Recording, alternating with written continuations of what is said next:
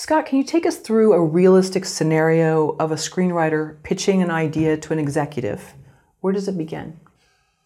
Usually, it takes a good amount of schmoozing to get the meeting in the first place. So there is a lot of, sort of getting your foot in the door professionally. When the meeting actually is secured, it usually starts at log lines. Usually an executive on the other side of the room is looking for specific types of programs. They'll be kind of overly specific in terms of they want mysteries about XYZ, they want romances about ABC, and they'll sort of walk you through very clear-cut expectations of what they're looking for in a project. And they're usually looking for a list of log lines or very, very short synopses, like 100, 200 words. And that's usually done by email, honestly. When you do secure the meeting, and in today's world, it's almost usually Zoom or some kind of a teleconference, you just sort of walk through those ideas a bit. But it's really much more about sussing out who you are, what you bring to the table, how many variations of the same thing you can sort of deliver upon, in the hopes of maybe not just doing a one-time deal, but actually building more of a relationship and a partnership so that you can sort of get repeat business with a client. So you've already been vetted before you're doing a Zoom meeting. Mm-hmm. Okay, it's not just a blind pitch where someone wants to do their sort of hometown story and they don't really know the person. They've kind of gone through the proper channels. Yeah, I mean, look, it's to get that meeting, the process to sort of reach that, it's if you find a company that's willing to look at content from new people, that's pretty critical. That can be, you can reach out to people via LinkedIn, you can reach out to them, online, you can do enough research and find their contact details, or at least some general, info at XYZ company kind of email someplace.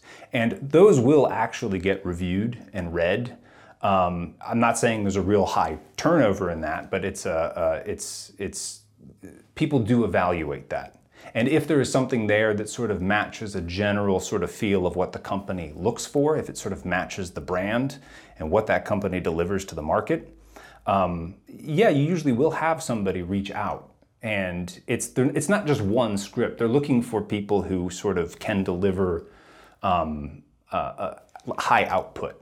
Somebody who's coming to the table not just with one screenplay and that's what they have. They want somebody who has 3 screenplays or 5 screenplays. Not that they'd read them all, but they just sort of want to know that this is a writer who can deliver, who is kind of a writing machine, so to speak, and can just keep getting new versions, as I said, sort of the same thing, of the same kind of genre out there. What's the bare minimum experience someone has to have to pitch in Hollywood?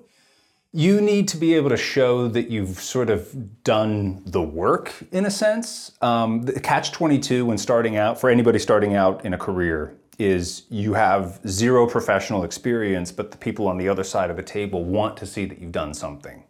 They'll look you up on IMDb, they'll look you up, your general sort of online presence to get a sense of who you are.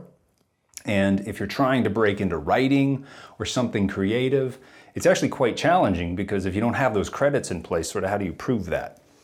What's fun about today, which is very different than 20 years ago, 30 years ago, is that anybody can kind of create their own website and can sort of present themselves very professionally through any number of social media outlets. So you can sort of create your own personalized brand via website or something else, and even if you have no professional credits, you can sort of showcase some of the styles that you work within, some of the writing samples that you have, and sort of present yourself that way. I think having that sort of presence is a great start, and then I would say you sort of need I call it like a critical mass of materials to be able to show. And that would be, if you want to be a screenwriter, my personal advice is you need at least 2 scripts, if not 3, that would be the ideal. And you need about 5 to 10, ready to go, fleshed out log line ideas. And a log line being, 75 words to 100 words. Concepts that do show that beginning, middle, end concept of a movie. And I think that with that, you're sort of coming to the table with a good amount of volume and a professional background. That's enough sort of to secure that meeting and sort of get that process going. So if you're going to markets, if you're going and just sort of cold emailing people, so to speak. Not everyone's going to immediately turn and respond right away, but you might get 15% that do. And if they do, they can quickly sort of dive in there and see that, no, this person sort of has potential. Let's see what they can deliver on. Let's see what their log lines are like. Let's see what a synopsis looks like. Maybe they'd be willing to write on spec. And writing on spec in this case would mean, hey, we're doing 20 movies a year and the network will only buy from us if there's a script, and we don't want to put out X number of dollars to get a script that may never get greenlit. So what if we worked with a writer on spec? We can get the screenplay for a lower amount up front, and then if the green light takes place, the writer gets the remainder of the money. And it's a great opportunity for new writers especially to sort of get their foot in the door, really show a track record with a distribution company or production company, multiple. They don't have to be exclusive, and really start, kickstarting their career. Okay, and so what if they've done their homework on the production company, they know that they're going to be pitching a similar genre, they have 5, let's say, scripts ready to go, they have other ideas, but the thing that's going to get them is their IMDb only shows like short films, but they've actually done rewrites, but it's not reflected in their IMDb. Because we hear that a lot in comments, well, this person hasn't done anything, but they actually have, it just isn't reflected in their IMDb. How do they kind of handle that, work around that? I mean, on my side of the industry, I work very much on the business side, and there's like a fraction of the titles I've actually worked on in a creative capacity, a development capacity, a distribution capacity. I don't have my name on those films, and that's how most of us are on our side, in distribution, in development. We don't get credits all the time, and so you showcase it in other ways. Basically, it's much more about the deals I've closed and sort of the contacts that I have. Our business is really built on relationships. So I think that if you're a newer writer or somebody who does have experience, it's about cultivating the relationships.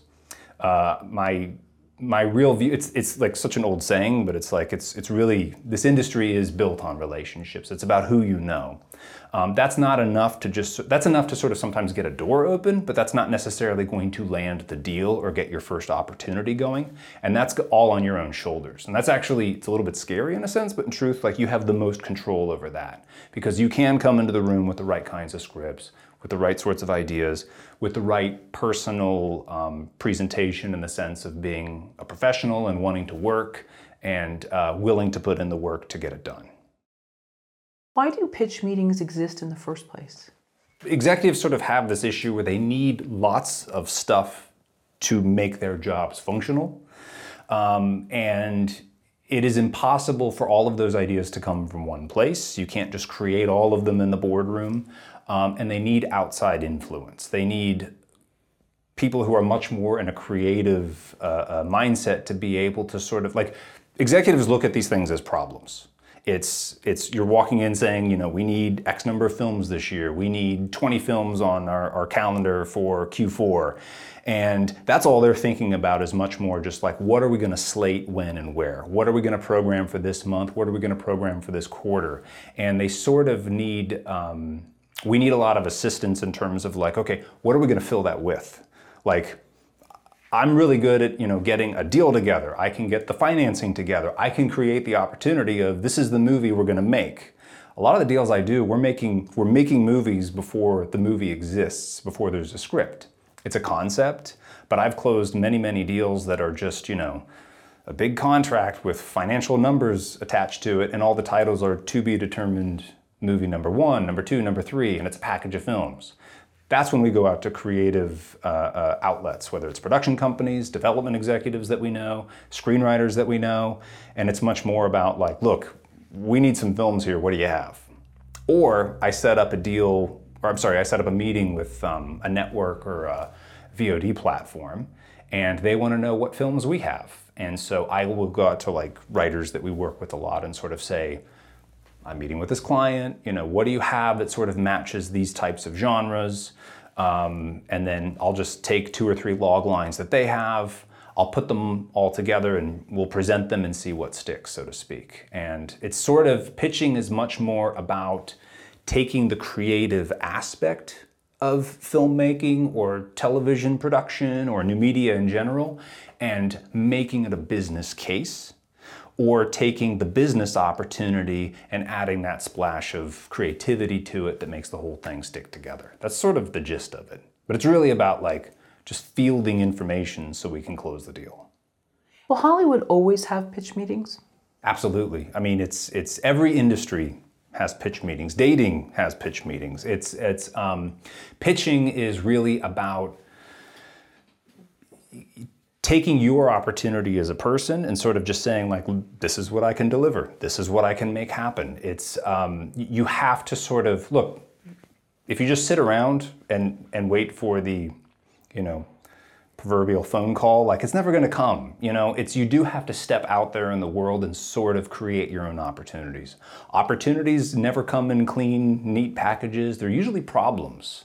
And companies have problems all the time. And, it's looking at those and saying, I can find a way in here, get my foot in the door, so to speak, and solve that problem. And I have the talents to do it. And here's how and why. That's all pitching is. It's every industry, every scenario in your life involves a deal of pitching. If you're negotiating anything in your life, if you're negotiating, I don't know, how you want to decorate your house with your spouse or partner, like you're pitching ideas and you're presenting concepts and bringing that to the table.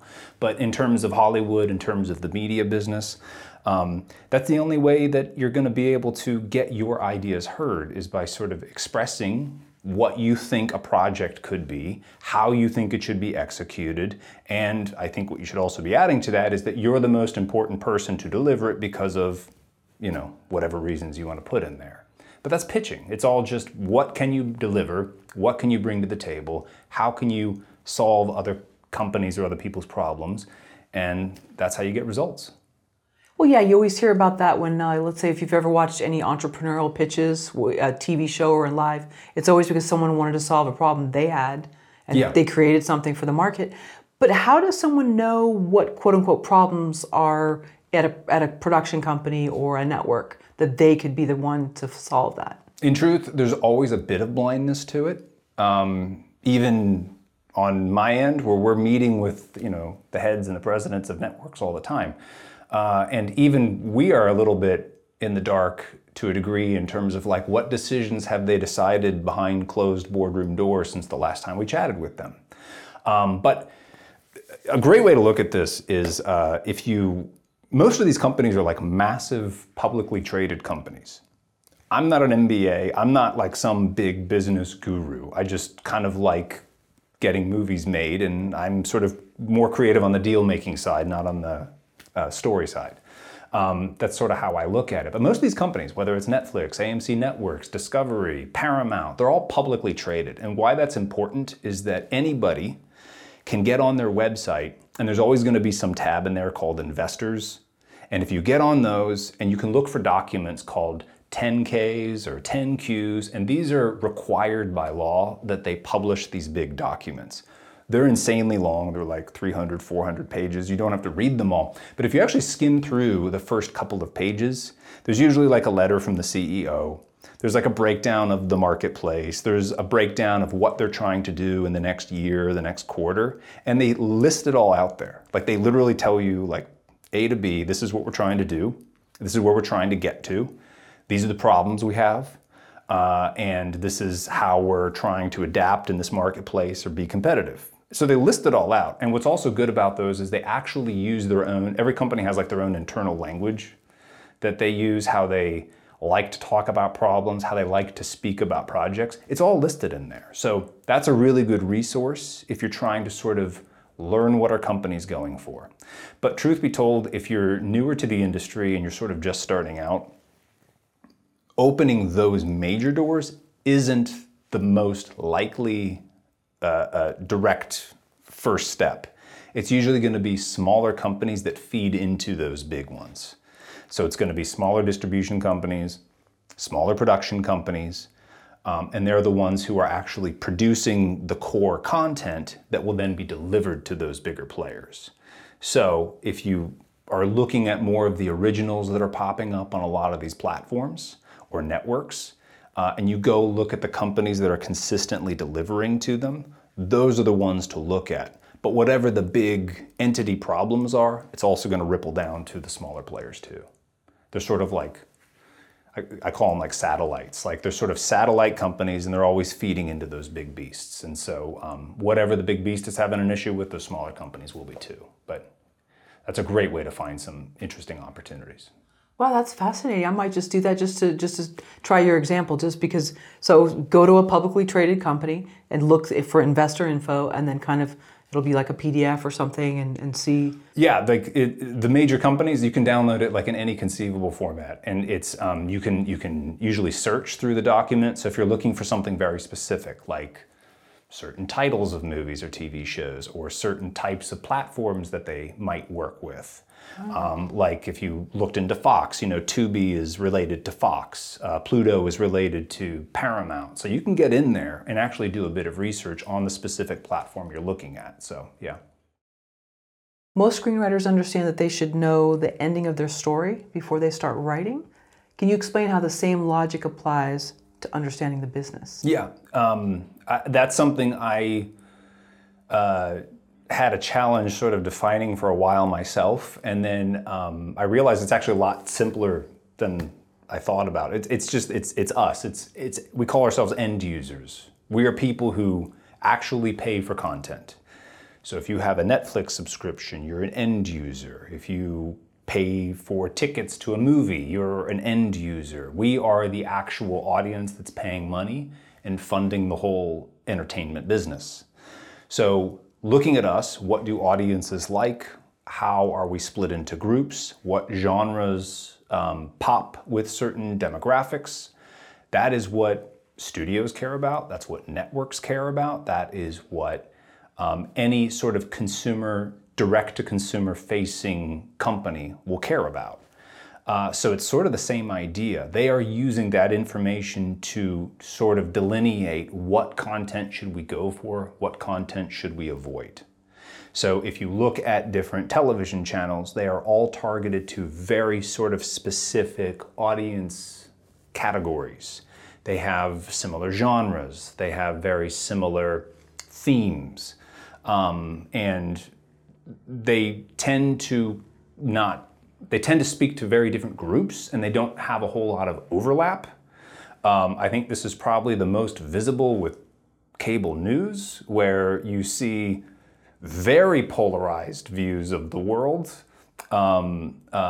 speaking to very specific audiences, and all they care about is speaking to that one target and nobody else. If a company is releasing the Twilight films, they're doing the same thing. They really want to keep their audience happy so that they can make the second and the third film. If they're doing the Fast and Furious franchise, they really want to keep that audience happy so they can keep sort of churning out one title to the next. So, very long-winded way of answering this, but it's basically, you're correct. If you're going to write a script, you have to know how it ends, because you structure everything leading up to it. When we're doing distribution deals, when I'm sort of getting films financed, or getting television shows off the ground, we are thinking the exact same way, but our sort of, how are we going to make this work? We're looking at an audience. We're looking at a company that speaks to that audience, because most of what I do works in what we call like the B2B or business to business end of things. I'm doing deals directly with the studios, or I'm doing deals directly with other entities that are direct to consumer. So television channels or VOD platforms, etc. They care about their audience. They want content that's going to keep their audience happy and engaged and watching. I need to give them content that's going to ensure that that takes place. So I'm absolutely using the metrics, the data, the information I can gather or that they can share with me about who their audience is, what they like, how they like content to feel, how they like it to be structured, how they like it to flow, and then I work backwards, and those are the kinds of films we look for. Those are the kinds of screenplays we try to find. We try to find writers who can sort of deliver in that world, and that's sort of what keeps that supply chain going. What else do writers need to know about the traditional script-to-screen mode of thinking?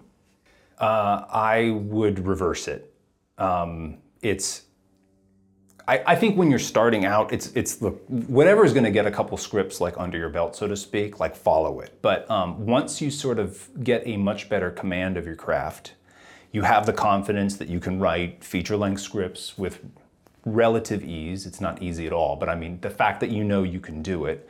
Once you sort of reach that point, you need to sort of stop thinking about the script-to-screen approach and start thinking about what do screens need, and then write that. Because that's how our industry really operates. If you look at the Cannes Film Festival or the Berlin Film Festival, a lot of people have a mindset that the film gets made and then you take it to the festival and then sort of present it to the world with the hope of getting distribution. And it's like, no, the distribution was set up before the film was even shot. That's a big marketing stunt. That's just getting it out there and showing people like, look how great this movie is. We won awards, etc. Maybe very small independent films go to the markets and haven't yet secured distribution. But the big ones, they're already taken and they're locked. And you sort of have to think about screenwriting the same way. You need to approach it as, what do these television channels need? What do these outlets need? What are the core genres that make that work? I wrote about that years and years ago in my first book, and those have not changed. Like, Christmas movies, they make hundreds every single year. It's like Christmas is coming this year, and I guarantee you it's going to come next year too. And there's going to be a big content need, and a lot of networks and a lot of TV channels all over the world really bank on that. Action films with aging male heroes, you can shoot them very economically, and you can get all kinds of known talent who can be in those films. You can shoot them for a day or two, and you have this big celebrity you have on the poster. But those same scripts, they work at very low budget levels, but they also work at much bigger budget levels. The genre is what's important. I wouldn't do a horror film, but you could do a creature feature, something with some kind of a tangible visual thing, and not just sort of the standard issue sort of slasher film. And then I'm personally a big fan of like tween girl romance films. Those do extraordinarily well, both as movies and as well as TV series. There's a lot of latitude in those genres you can work in. So those are the things that I think writers need to think about is, these are the genres that are going to sell. I call them goldmine genres. That's not like an industry term, but it's those are the genres that sell. So if you're writing in those buckets, you're writing what the industry depends on through good times, bad times, inflation, non-inflation periods, and that's what the industry builds itself on. And forgive me, why not horror? Horror and comedy are just really, really, really hard to pull off. I call these latitudes of failure, which again is not like an industry term. It's just something I made up. But it's like, if you're going to write something or shoot something, if you're going to make a movie on spec, whatever it is, there are certain genres that like, you got to nail it or it's just a dud. And a comedy or a horror film, if it's 99% on point, but there's like one or two things in it that aren't ideal, it just like loses interest or it loses market placement opportunities. Whereas if you have a family movie that's very family safe, if you have a Christmas romance movie with a dog in it, or like a tween girl and a horse movie, any of these that like aren't perfectly executed, or there's like maybe not the best coverage of a scene, they still get bought and they still get picked up, and you can shoot them on very low budgets, and even if they don't come out perfectly, like there's an audience for it, because television networks and VOD platforms around the world love that stuff. They're advertiser safe, they're very family co-viewing friendly. I mean, Christmas movies are a good example. I don't think many people actually watch them, but they're just like background fill, and people like to have them on. And so there's not a whole lot of dedication to the viewership of them outside of a select group of people. So but networks love them because they really turn in the ratings. So that's the kind of thinking you have to have, is if you're going for a genre like comedy or horror, I'm not saying don't do it. I'm saying like work on it, but maybe don't have it be your out of the gate project that you're trying to sort of get an agent with. There's always outliers, of course. There's always examples people can cite of like, well, this person did it and that person did it. It's like, yeah, they did, but the vast majority of people, that's not going to be the path they follow.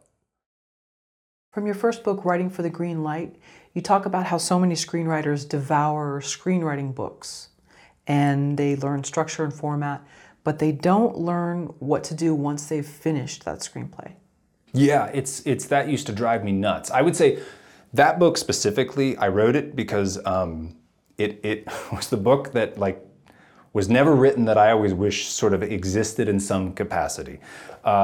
Most of those books, like I think, what was it, Sid Field, who wrote Screenplay. It was like, that was the one that really kickstarted the whole 3-act structure. It was this amazing book about how to structure a script and how to like organize ideas. And I know there's some outdated things in it today, but like at the very end of it, there's like 5 pages, that's an exaggeration, but there's like this like very thin chapter at the end that's just like, oh yeah, you know, and go get an agent and do those. And it's like, they'll take care of it. I guess that's the critical thing, is a lot of people write a script and they just sort of expect that that's all they need to do. And somebody else will sort of carry it from there. And getting an agent or a manager isn't necessarily the answer to that problem. Agents and managers are great. I don't think you actually need one when you're starting out. That's my personal opinion. That's not like advice, but it's my personal opinion is I work with writers who don't have agents all the time. They manage themselves. They are able to just sort of present themselves well and use their own ability to get the door open, so to speak.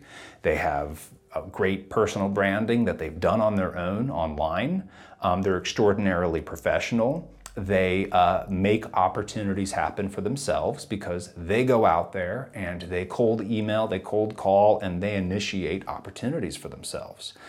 They're willing to showcase their work before just demanding that they get paid up front when we've never done business before. Obviously, everybody gets paid for their work, but it's sort of, sometimes you have to show your goods in order to showcase like, I'm the real deal and I can do this.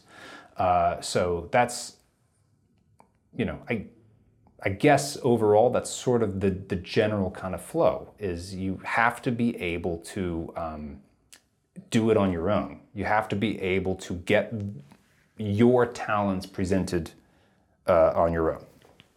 And is that how they reach your door, so to speak, is through a cold email? I mean, that's one way to do it. I mean, I've personally worked with people who are referred. I've worked with people, yeah, who've shown up via email, via LinkedIn, via any number of sources, who've just reached out to us sort of directly, just saying like, look, I've written romance books and I'd like to write movies, or I've written a ton of movies and I'd like to keep that going. And you know, they just sort of approach it that way. It's the answer is ultimately yes. They're just reaching out blindly. They're reaching out blindly, but it's not like they're reaching out with random projects. They're reaching out with projects that sort of fit our core expectation, what we work with. And they are just sort of showcasing like, look, this is what I do. I have these scripts. Will you take a look at them? Can we do something? And we've hired a lot of writers that way. And they are realistic that like the first log line they present isn't going to turn into a green light. Like it does sort of have to build a bit in terms of the relationship. So that's a real old style of thinking, maybe, that I need this agent or manager to walk me through the door. Yeah, look, I mean, again, this is my personal opinion, so I mean, I'm not, full disclosure, like I'm not giving career advice. Just in a general sense, it's like, you have to think about, what do agents actually do? Agents are actually in the business of blocking opportunities by putting up a paywall. So they are restricting your access in a way and trying to get the highest price possible. They're not out there trying to make sure that every one of their writers are constantly getting work. They'll sign a group of writers, and then if 2 out of 10 are like, hey, people really like their work, they're going to put all their attention on those 2 out of 10.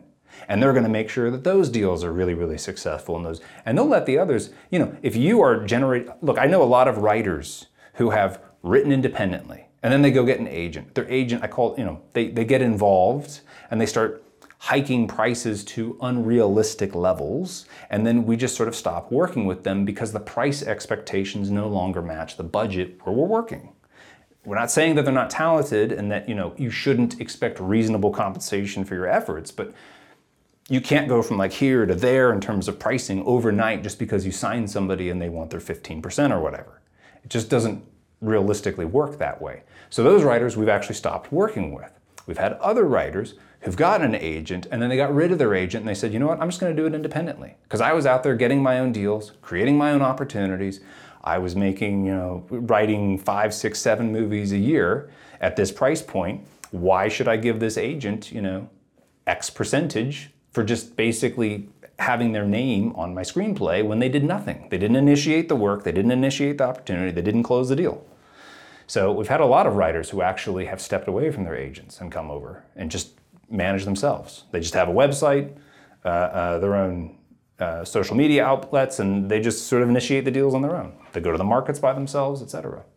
Right, so similar to actors who say, my agent's not getting me any work, and but they weren't maybe doing things behind the scenes to get work. Correct. Yeah. Look, I mean, like it's the frustrating reality of any industry. Like it's not isolated to Hollywood.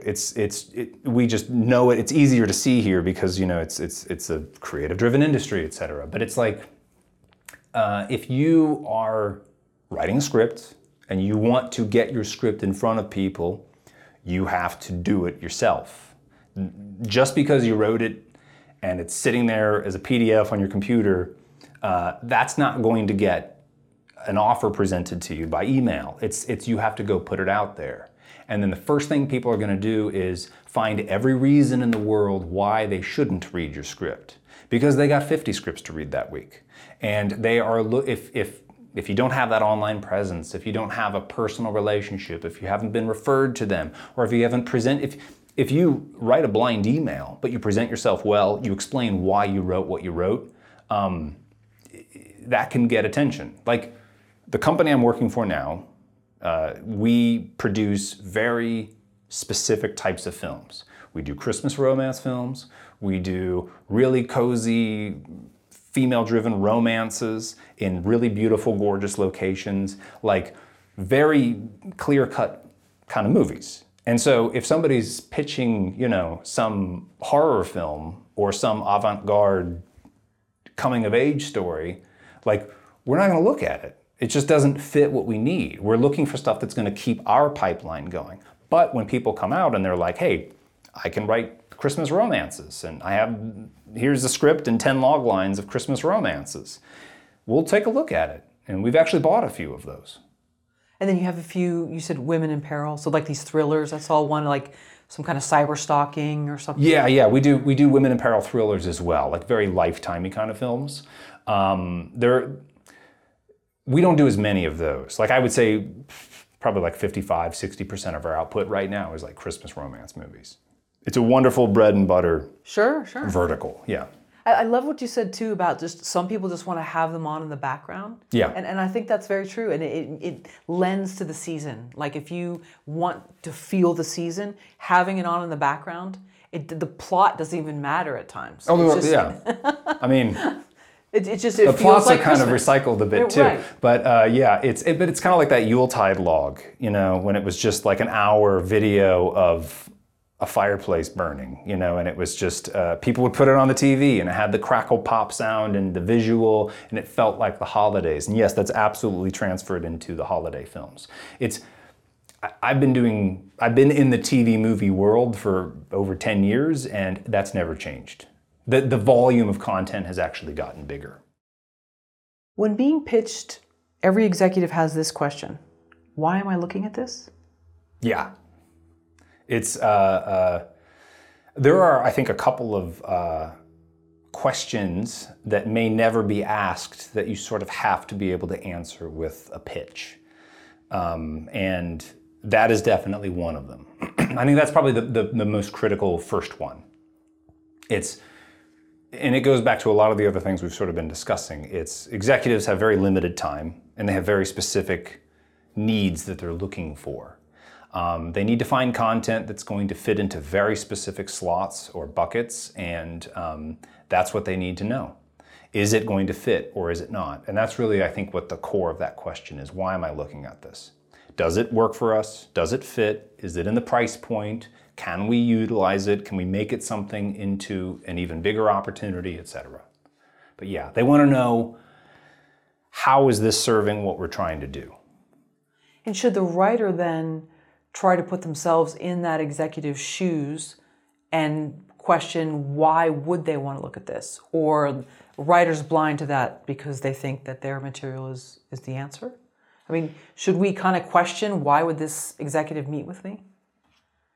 I think if you have an opportunity to meet with production company executive, distribution executive, anyone in that world, I wouldn't question it. I would just sort of utilize it as an opportunity of how can what can I do with my talents and help serve what you're trying to do in a way.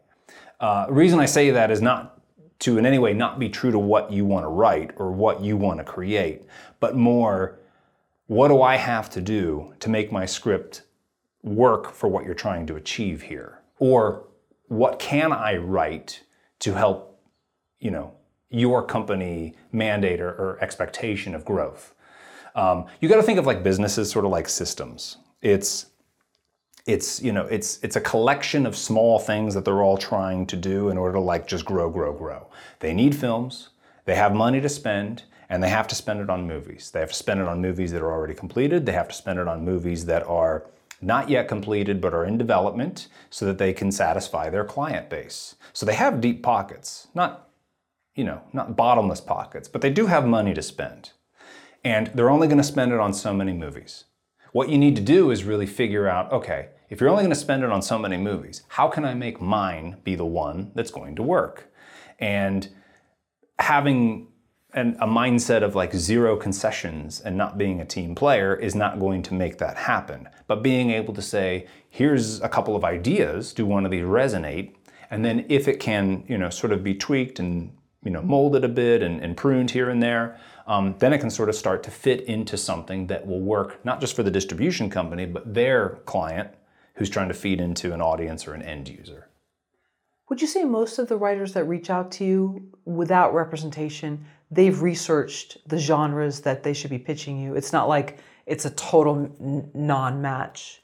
It's in truth, it's probably more like 50-50.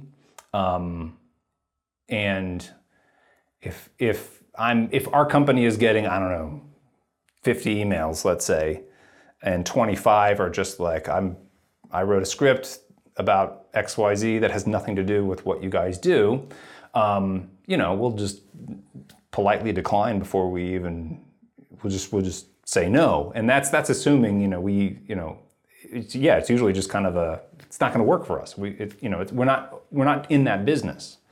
But if it is something that is sort of dabbling into the world where we work, we'll take a look at it. Now, taking a look at it doesn't mean that we're going to buy it or do business together in the immediate future, but it is an opportunity to sort of plant a seed and figure something out down the road. But yeah, we've worked with writers who've reached out to us blindly, and their initial scripts, none of them were that first thing that got made, but it showed us like, okay, this person actually knows how to write the genre well. And then when an opportunity comes up, we have reached out to them and said, like, would you write this? And they say yes, we do our deal, and they get paid, we deliver the script, everyone's happy. And we've done that with a couple writers. And then there's a few others that we're on good relations with, where they have the right scripts, but we just haven't found that project yet to work on together. But I know that we will, because it's just we have already established that sort of communication. And it's just a matter of time till we sort of figure out like, okay, this will work really well for that writer. Because every writer has their own style too. What is a verifiable audience? Verifiable audience is something that it's a way of describing a guaranteed viewer of content. a legitimate audience of people out there that you can sort of bank on or project upon. So what I mean by that is, like, if you have a book, whomever purchased the book would be a verifiable audience. Those are people out there who actually transacted on it, they bought it, so they must have had some kind of interest in it, and if you were to make a movie on that book, you could use that verifiable audience to sort of project the types of viewers you would likely have, or the types of outlets you could likely go to. It's also, if you think about, ratings systems in terms of viewership metrics, that would also be verifiable audience. It's sort of people who are actually interacting with your content, engaging with it. You're able to sort of look at that audience as a core, define who they are, and be able to sort of say, if we're going to be making a project like this or in this space, who would our verifiable audience be to reach out to? Now, in a pitch capacity, if you are trying to sort of bring an idea to the table to pitch it, you would need to showcase that your projects have a verifiable audience. This is, I think, where it gets a little bit wonky for people who are sort of new to the industry, because they love to sort of take outlier projects, meaning examples of movies from the past that were extremely successful and that were sort of not representative of the average, but sort of like those mega hits that were like unexpected big hit films or TV shows or whatever. Those are the ones they like to quote a lot. But verifiable audience is actually more of the sort of boring average. It's sort of the predictable expectation. I think the thing people talk about with Star Wars, for instance, the original one way back in the 70s, George Lucas said, I'm getting my numbers wrong. I haven't thought about this example in over a decade, but I think he was saying at the time, an average movie of that style made about $15, $16 million at the box office. So if they could make their movie at around 10 million, it was going to be a success. Obviously, like, the massive success of that and what it launched was never expected by anybody. I don't even think by George Lucas himself, but that kind of thinking that if we make the movie, if there's an audience that repeatedly watches this kind of content, what money does that generate? How do we quantify that? Where do they watch it? And how do we calculate that out? And then if you find that average, you can sort of work your way backwards to, okay, well then what movie do we need to make? How much does it need to cost? What kind of cast do we need to populate it with? And that's sort of the process. How does a beginning writer know their story has a verifiable audience? I think if you're working with an original story idea, it's sticking to those sort of goldmine or core genres I talk about a lot, because those are sort of the tried and tested and proven, buckets of programming that are always in need. So if you are writing a movie in that space, whether it's a tween girl romance or, a female-driven thriller, one of those titles, one of those projects, you're speaking to a core group of a core demographic, I'll say, of audience that likes and responds to that. It resonates with them. Now, there's so many granular sort of details within all that, but that's sort of the beginning point, is if you're sticking to a core genre or a goldmine genre, then at least you're sort of in the right building, so to speak. As you get deeper into it, I'm not saying write cliches. I'm very against cliches, but you need to be very true to what that genre is. So if that's certain types of character combinations, if that's certain types of story arcs, that I think is really, those are sort of the metrics of, am I sort of in the right zone here? And if you have that down, I think you're sort of in the right ballpark, so to speak. That's if you're just doing it totally original work. And you're starting from the very beginning of, I'm going to create a story here. I'd follow that mindset of work backwards. What does the industry need? What do television channels need? What do VOD platforms need? and what is going to help them grow audience and sustain it, and think about it at an independent level, not at big mega million per episode or multi-million dollar film level. I'm thinking more like smaller scale, low budget movie, under 2 million budget. If you're thinking more at that scale, that's where the real volume is that a lot of companies work within. That represents the vast majority of what gets produced every single year on a global basis. And if you're sort of working in that and you're working in the core genres, you're sort of feeding into that pipeline of what's needed. Can you give me some examples of a cliche? A couple cliches that... The truth is, like, you just sort of know them when you see them. It's the expected. I mean, there's so many jokes. I mean, look, I work in Christmas movies. Like, it's so many jokes about, big city girl who, just is having tough time in the city on her own. Her perfect life doesn't work, so she goes back to her small town. That's your cliche. And then, of course, she reunites with so-and-so who she used to know as a kid, and then there's some friction, and then they hit it off in the end and everything's perfect and it's a perfect Christmas. So for like a Christmas romance, that is sort of the cliche of the storyline. But that structure does work, so you have to find your differences within that structure. And this is actually where the talent of writing comes in, where it's so easy to like poke fun at that and say, anybody can write those things. Anybody can write a tween girl romance film. Anybody can write a girl in a horse film. Try it.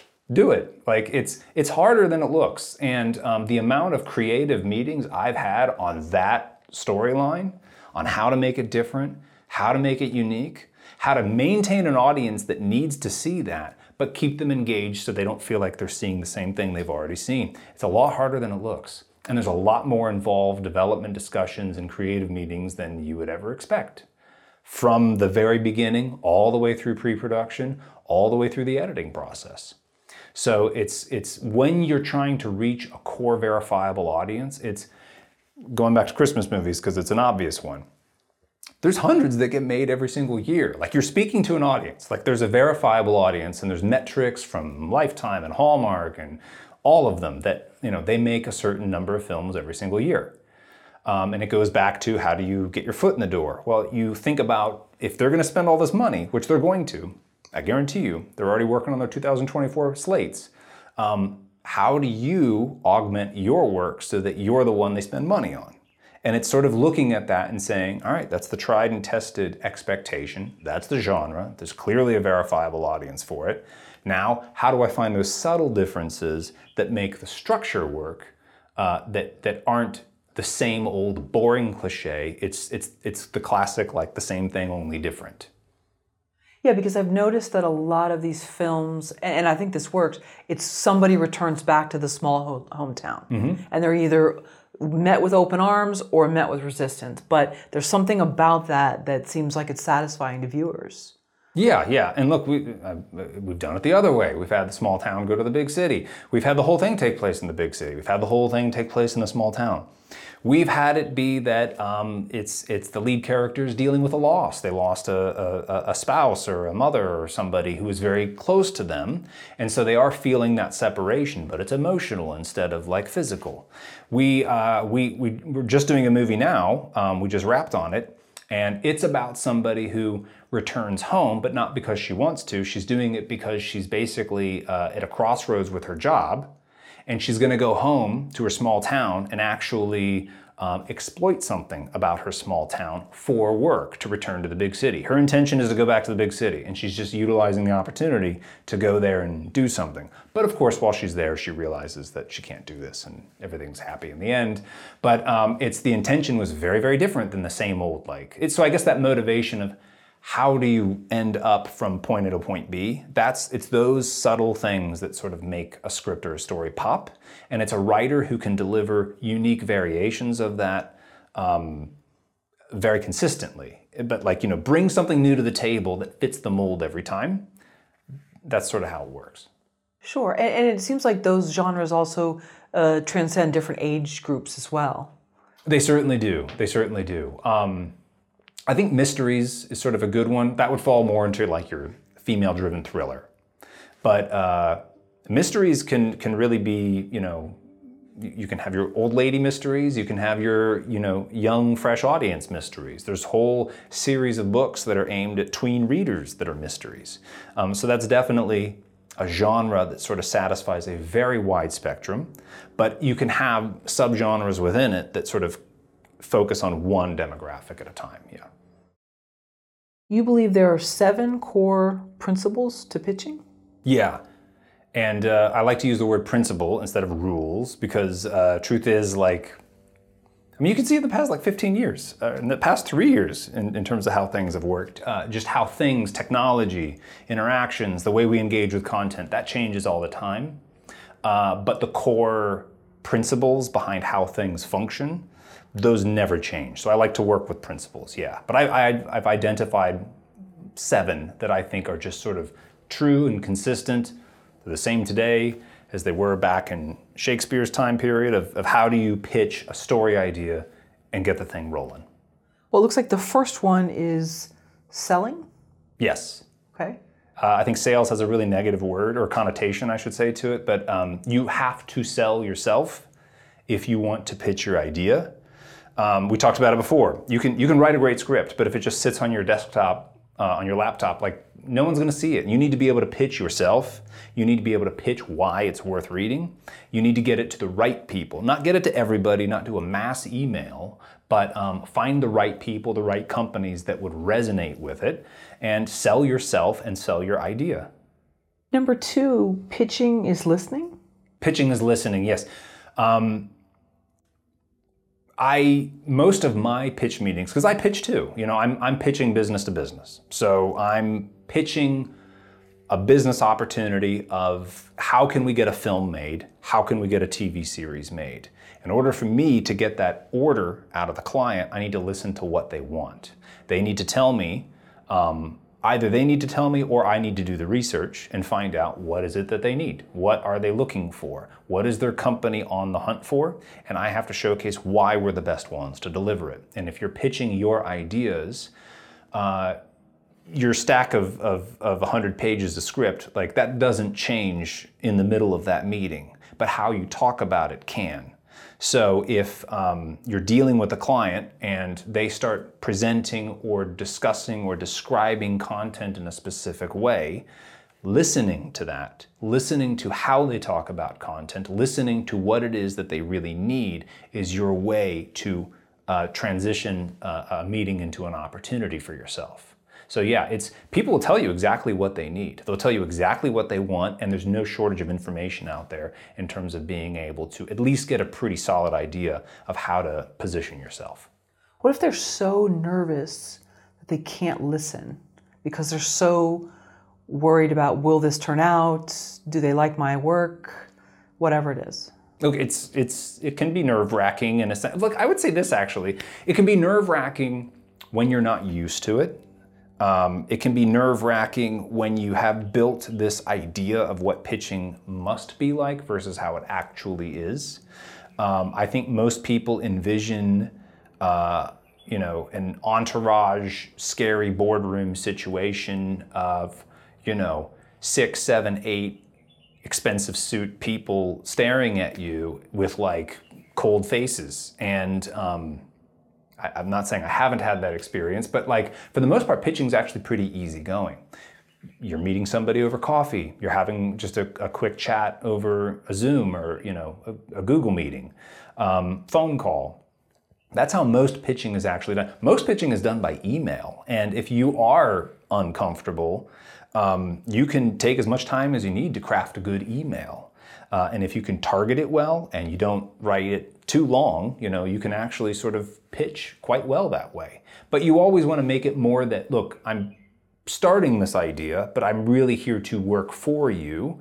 What do you need as a company? Because I can deliver it. And that's sort of the opportunity to get that feedback loop of, we need XYZ, and we need writers who can work in this capacity. And excuse me, how long is too long? For an email? Mm-hmm. They've actually done studies on this. I'm sure there's some analysis somewhere. And I think there's actually studies about how long you should, I think it's 27 characters for a subject line, so it can be read entirely on an iPhone. But anyway, that's a whole long-winded way. No, it's fascinating. I would say like 4 paragraphs of like 2 sentences each is like the max for an email. And it's got to sort of be, you're presenting everything you got, you know, the 5 W's, who, what, where, when, why. It's, you're saying, this is who I am, this is the script I have, and you got to make it as easy for your client as possible. When I'm pitching movies, they're finished movies. But when I'm pitching movies to buyers internationally or here in the States, like, I make it as easy for them as possible because they're busy. And it's not that they're rude, it's not that they're, you know, it's just that they're busy. So the easier I can make it, the better. You're presenting yourself. You know, you want to talk about yourself. It's not, don't just dive in with screenplay is XYZ, da, da, da, da, da, da, this is the concept. It's much more like, you know, you've showcased that you've actually like done your research and that you're presenting yourself. And by the way, you have this script too, and you'd like to start a conversation about writing. You know, it's not like buy this script right now. It's much more, I'm a writer. I'm trying to look for opportunities. What you're writing, what you're producing is very much in sync with what I'm writing. I have a couple of log lines. I'd love to share them with you if you know, we can chat sometime. It's very casual. Number 3, presentation matters. Absolutely. Most of the deals I have secured, it's what I do in the industry. I'm selling things that don't exist. I'm going into a television network or working with a VOD platform, and I am selling, as I said, a lot of the deals I do, the contract is literally like, title, to be determined. We have no idea what the movie is. We're selling that we're gonna make a movie. And sometimes it'll be like, to be determined Christmas movie or to be determined thriller, but we don't know what the movie is. So in order to get that, I have to present in the best possible manner what it is that I'm going to deliver upon. So if you are doing that, so I mean, I'll create like really nice pitch decks. I'll spend a lot of time on them. I'll source images from places like Canva or Pexel or other spots, and they have these amazing resources of photos you can use, and you can build presentations. Our whole industry, and I think in a visual-minded sense, a lot of those on the creative side in our industry are very visual thinking. So being able to express their ideas in a visual way, I think, is important. And they also get to do that if they're doing like a personal branding website. But that's sort of the thing I guess I'm talking about is if a name pops up in an email, in somebody's email box, like before you hit reply, you're gonna like Google them. Is this person legit? Is this spam? Is this this? Is this that? And looking if they have a website. If they don't have credits, that's okay. But it's like if they have a website and you can see like this is a real person and they seem to be very professional and they seem to sort of like be reasonable in how they're functioning in terms of what their expectations are, yeah, you will probably reach out. You don't want to lose an opportunity. And presentation matters in the sense of how you dress. How do you present yourself? What is your etiquette when you're on the phone or via email? Are you clear and do you express yourself clearly? Or are you one of these people who just like has really choppy, vague emails and people aren't really sure what to make of them? Do you overextend the opportunity and reach too far, too quickly? It's those are kinds of the things about presentation matters. But I think website, visual, what can you do? There's a lot of that is in your own control too, and I think that's actually something that's good. And just curious, what would an example be of overextending? Oh, like 9,000 emails a day, or way too many text messages. I mean, I have people who like send me like 15 text messages in a row. Like it's like my phone just vibrates for a good like 12 seconds, and I know who it is. It's people like that. That's a little bit overreaching. Too many phone calls, but the occasional like check-in is totally fine, and you should check in and like keep up on things. But it's I think basic etiquette understanding. So maybe the understanding, realizing that you're not the only person they're working with. I know it's hard when it comes to your personal matter or project, but realizing this person might be dealing with 100 emails that day. Yeah, it's for sure. And look, I mean, 100 is a good day. Like I get way more than that, and you can't read them all. So you do have to like make decisions of like, what am I going to actually focus on today? And getting to some of those kinds of emails that are more like the blind cold call, cold email kind of things, it is at the bottom of the list, but it does get addressed. And so that's why it's so important. Like if you've got that much time and that much attention from somebody, you got to make sure you're getting everything right. That's presentation, that you've done your research, that you're presenting stuff that actually resonates, you know, and that's sort of where all that falls into. And yeah, I think it's really critical to remember that when you're reaching out to someone, and I remind myself of this too, because like it'll go weeks and I won't hear back from clients, and you know, you sort of do question like, you know, what went wrong, and the truth is they're busy. They're really busy. They have personal lives. I have a personal life. I have a family. You know, it's that does eat into the equation too in terms of time. Number 4, pitching is repitching. Yeah, it's not like you pitch once and then everything just falls into place. It's you will pitch your idea at log line stage. And if you're fortunate enough to get a writer for hire agreement, you'll repitch the ideas you put in the treatment. You'll have to repitch at script stage. You'll have to, once the script is acquired, I have to go pitch people. I have to go pitch people to get the project funded. We have to go pitch it to talent and explain to them why they would want to be in this film. You would think that, you know, actors would be jumping up and down to be in movies, but it's like, sometimes they are so busy with projects, you also have to pitch like, look, if you can only do 7 films this year, this should be one of them and here's why. And it's a constant thing. When we're marketing our films, that's a pitch. A trailer of a movie is a pitch. It's pitching you saying, you only have so much time this evening to watch a television show or a movie. Make it ours. Pluto TV, Tubi TV, Netflix, they're pitching you too. And they're saying, if you only are gonna watch content on one platform tonight, make it us. That's the whole process of repitching. It's not like you do it once and it's done. If you take a film like Chinatown, which just for some reason is just constantly said is like the best script ever written, and it's like, that's not actually what it was when they filmed the movie. That's what it ended up being in the end. But you know, at script stage, that had to go through a lot of layers before it finally turned out the other side at the end the way it did.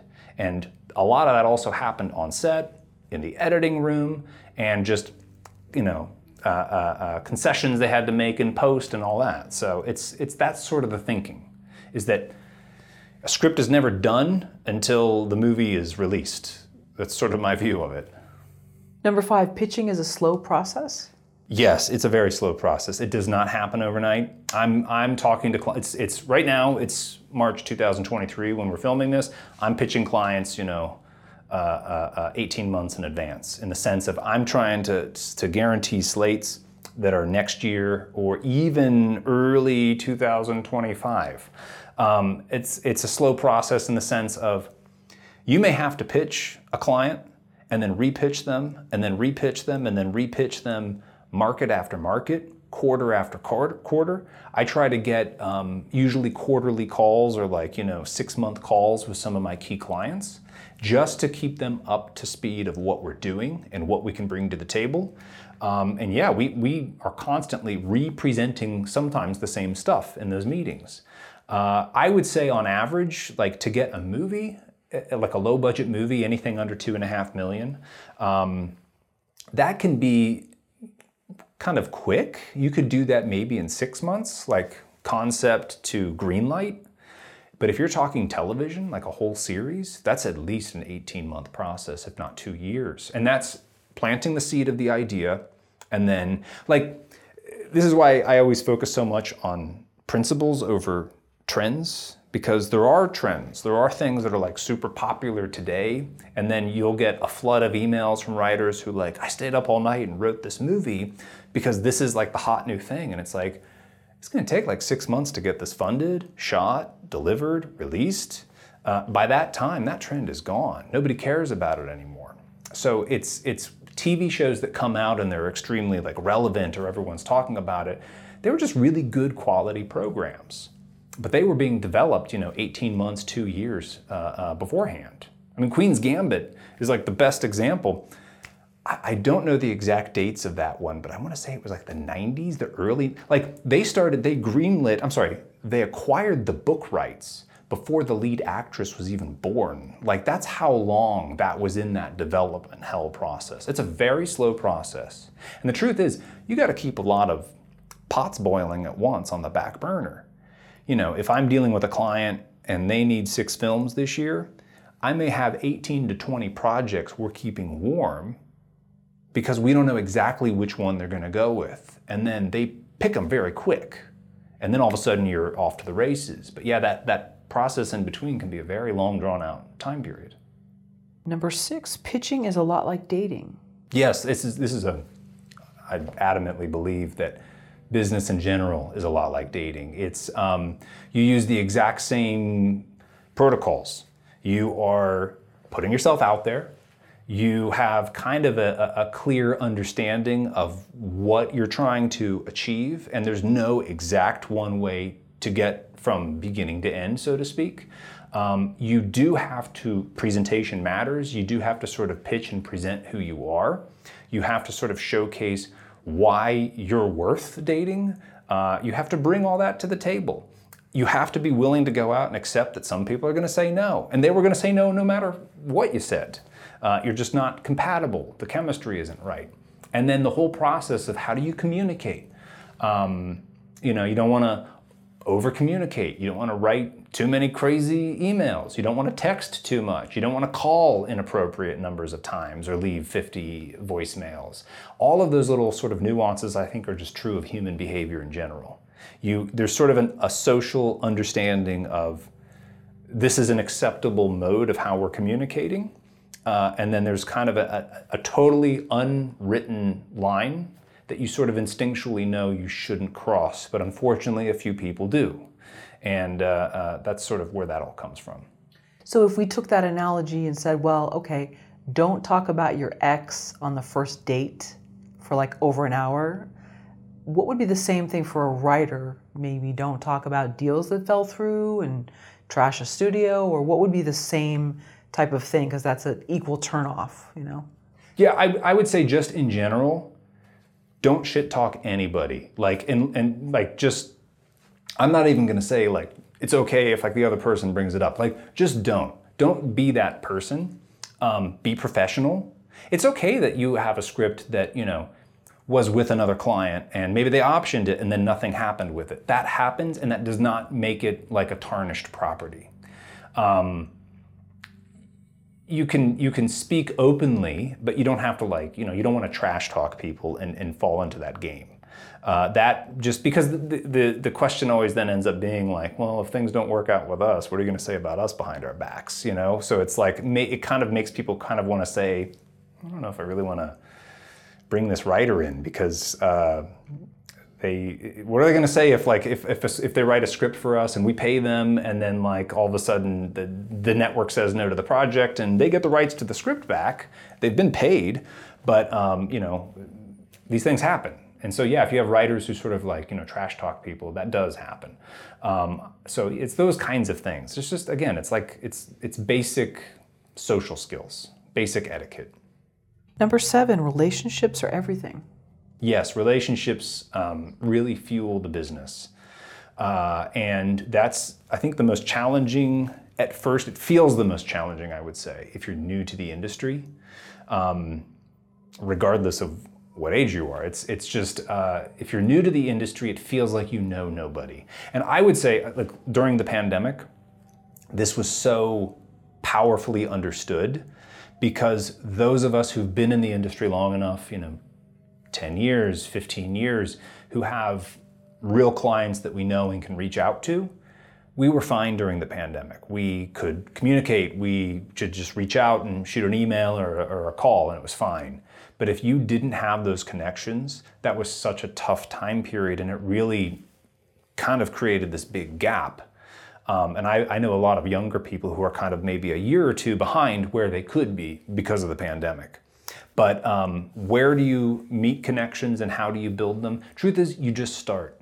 You just start one at a time. And it's okay to talk to people and meet with people who don't seem to have anything to do with what you do. And in truth, that's where you're going to find your best contacts. Like if you are a writer, it's great to work with other writers and talk to other writers, but at a certain point, like you also need to meet people on the other side of the fence who are more on the business side, and learn what they do and learn how they function in their system so that you can sort of find those opportunities.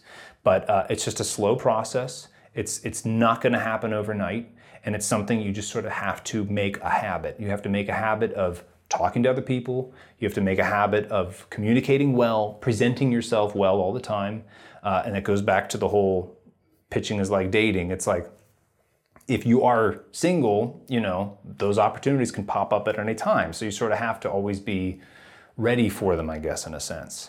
But yeah, it's you need to be able to consistently and regularly be open to the idea of communicating with people who are in the industry, learn what they do, find out how it works in the system. And if you just kind of keep that process going and you stay in relatively reasonable communication with everybody, over time you'll start to find dots to connect. I know that person and they are at that company and I can reach out to them now. And maybe when you first met that wasn't the case, but 12 months down the line, they got a job opportunity and now it's an in for you. That's how it works. And then once you do work together and you've gotten a job or two in whatever capacity in the industry, you just do the best work you can. And truth is, like, your reputation does hold. And it's the little things that give people a sense of who you really are. So you got to give it your all. Do you feel like writers expect things to happen more rapidly as the world has gotten so fast and everything's instantaneous? Have you noticed that or no? Yes, I think in general, it's a sense that people have that like things just happen way quicker than they really do.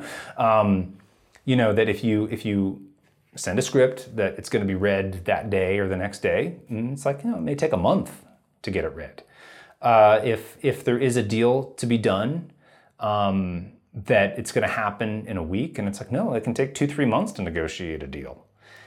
So it just draws out a lot longer on the actual real world professional side. And so that will ripple into buying cycles and scripts. But yeah, I think it's being realistic about time expectations is very critical to anyone starting out in the industry in whatever capacity. What is a goldmine genre? It's a phrase I made up, so it's not like it's not like an industry term. But I call them gold mines because they are just core genres that through good times and bad times have been, and as far as I can possibly see, will always be in need year on year in the entertainment industry. So it's just basic buckets of genres that, for whatever reason, for the past several hundred years, whether in book form, stage play, and now movies and TV shows, they just hit a certain audience that's large enough to keep momentum moving. So if those genres, if they're seen by a distribution company, a production company, a studio, they always sort of take them a little bit more seriously than something that doesn't fit easily into that. And budget is sort of, doesn't really apply. They can be extremely low budget, they can be extremely big budget. But it's more just what kind of film is it? Is it a female-driven thriller? Is it a Christmas romance? Is it something along those categories that just fits perfectly with what the industry needs year on year? How many goldmine genres are there? I say 6. You can dive a little bit deeper than that, but it really kind of fits into 6. There's Christmas, there is female-driven thriller, there is tween girl, there's sort of, I call it like the aging male action hero film, there's creature features, and then there are, I'd call it like family safe, but boy-driven adventure story. So that'd be like your treasure hunters, kind of Spy Kids kind of thing. Creature features, those are kind of self-evident, and those range from like Sharknado to like very high-budgeted Hollywood films. Your aging male action hero film on the extreme low budget, these are movies that are shot like for less than $1.5 million or $2 million. But they have like Jean-Claude Van Damme or Dolph Lundgren for like one day on set, and they're like the mastermind boss at a desk. And they edit it so it appears, scattered throughout the film, but the key thing is that they get to be on the poster. Christmas movies, they're self-evident. If you can throw in a dog, that's great. The tween girl films, I really like them when they have a horse in them, or if they have some kind of animal a part of it. Those also work with Christmas. I think Christmas dog movies work well. Christmas and a horse, that absolutely fits the season if you have a nice snowy background and all. And then, they just work consistently. And you'll see them, like once you kind of categorize it like that, you'll see them every year.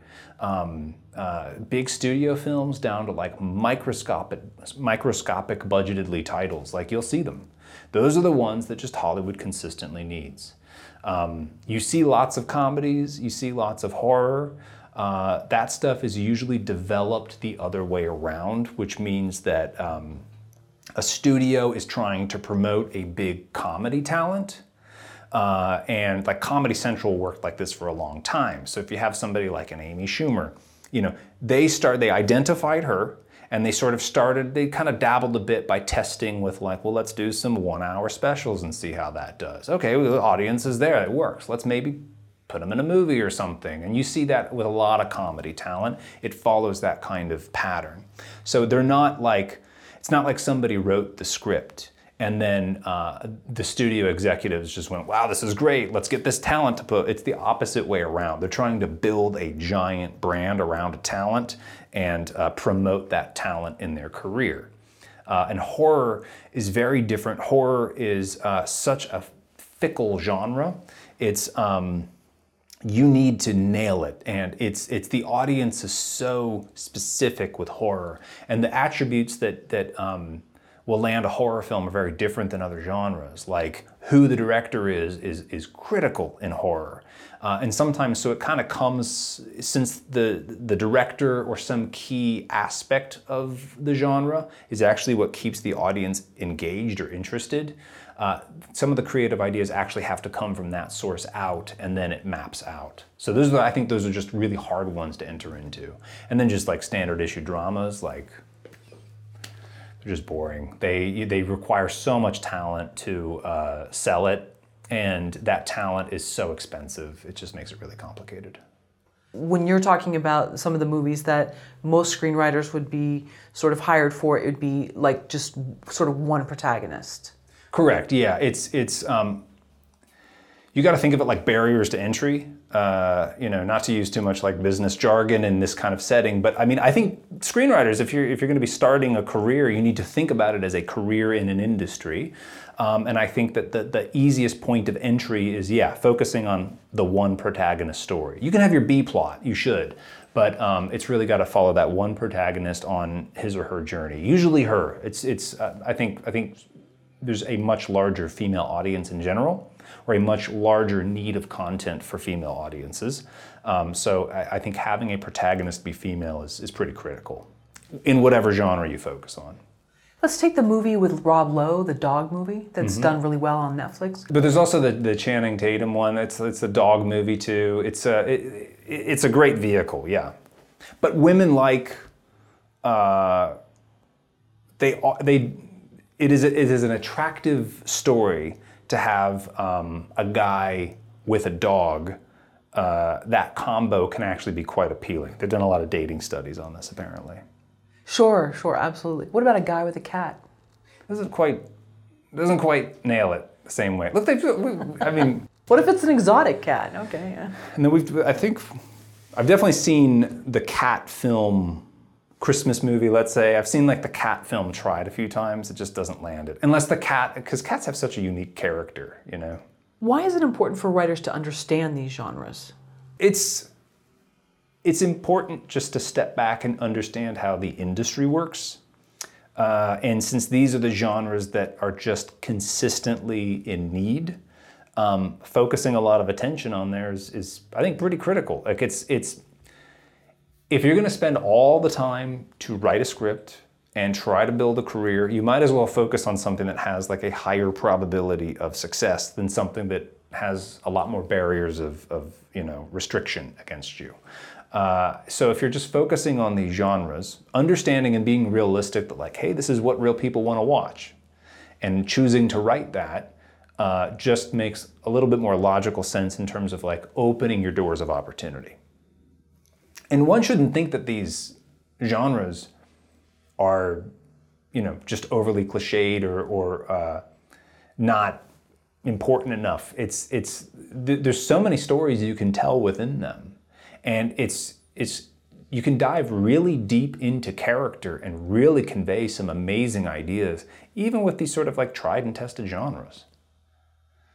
So I don't think they should be dismissed. I think there's a lot of really good opportunity for writers in them.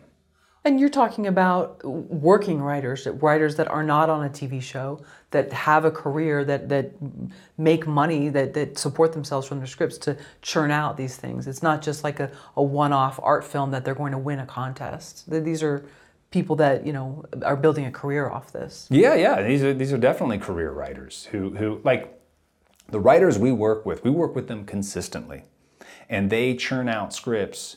I don't mean to undercut it, but I mean, like, they can write fast and they can deliver quickly, and they're writing a new script every month, maybe every 2 months, and they're getting paid on them. And so it's like, that is a career. They built that slowly. It took time to build, but they got to a point where they said, like, look, I can deliver tween girl movies like really, really well. I can write them very fast. I can write them in really strong detail. I can convey some very solid, wonderful ideas within them. I mean, think about what you can do with that. You can explore so many ideas about complications in adolescence, stress you feel with adolescence. You can dive into mental health issues. You can dive into body positivity. You can dive into so many facets, all within like one cliched idea. And if you're going to be writing these deep experiences, or if you're going to be writing meaningful stories, and you just put it inside the bright shiny box of a gold mine genre, like, you're going to get noticed. I'm not saying you're going to get the deal. It's like, but like, you might as well do the thing that's going to open more doors of opportunity for you. So if you do some deep, overwhelming coming of age story that's just going to like disappear in somebody's inbox, or if you say it's a tween girl film and it's about so-and-so doing XYZ, and it talks about these themes, because it's a tween girl film, it's going to get opened at least by more people. Where would you put Wednesday Addams? That's complicated because it is a piece of known IP. It's a derivative of something we've known through a lot of different variations. The original show, the movie variations in the 90s, they've had a couple of animated versions of it. So there already comes a bit of like a cult identity with it. So that falls into what we talked about before in terms of verifiable audience. There's always been a subgroup of people that respond well to those sort of quirky, dark comedies, or just films that dive deep into that. And then they just, I guess it's maybe a reboot / spinoff because you're focused on her. It's sort of a weird hybrid. And Netflix gets to do this because they have so much money. They can really take interesting chances, but it's talent-led, meaning the creative talent-led. Somebody very high up in some big agencies basically came to them with the concept, and because it's a known piece of IP, you've got a really good recipe for something there to play with. But it is a tween girl film at the end of the day. It's following her and going through a journey. So, can you have a good meeting where everything goes right and then the executives reject your pitch? Yes, you can. And it happens quite a bit, actually. And those are for reasons that are sometimes totally out of your control. I was mentioning earlier that sometimes even on our side, we're business to business. So we're dealing directly with presidents of networks or heads of channels or VOD platforms. And we're in a meeting and we're pitching and presenting our slate of projects. And then unbeknownst to us, behind closed doors in their boardroom, they get a new mandate from the top, and all of a sudden, metrics come in, or there's some kind of a decision at the channel to pivot in terms of content, and we find out about it later. And so the next time we have a meeting, it's either we get rejected on titles that we were certain were going to happen, or we just find out that that direction you were going all in on is now no longer the case. You're now going over here. So even at our level, that happens. And so I think it's very important for anyone starting out in the industry to remember that you can pitch something in January and nobody wants it. And then July, everyone's looking for that exact same thing. And it's a lot of that is you're just sort of shooting in the dark to a degree. That's why it's important to do as much research as you can, find out the kind of core consistencies of what companies are doing, the general trends that networks or VOD platforms are going for, the general buckets of content they focus on, and at least you're kind of in the right zone. You will never have all of the information. And so, yeah, you can go in. You can be on total good terms with everybody. You can be presenting yourself extraordinarily well. Your story could be very well received in the room. There could even be some back and forth in terms of paperwork, and then all of a sudden, last second, we're pulling away from this deal. It happens, yes. And I think developing a thick skin and just accepting that and being realistic about that is the only way to battle it, and just move on to the next one. And the other thing is critical in that is not to lose your temper. It's to stay well composed. It goes back to the other things. Relationships are key. It's a lot like dating. You need to be able, and presentation matters even, I guess, in terms of principles of pitching. You need to handle rejection very well and be professional about it and understanding. If you need to take a day before responding, that's fine. But always respond to it with I get it, thanks for the opportunity, etc.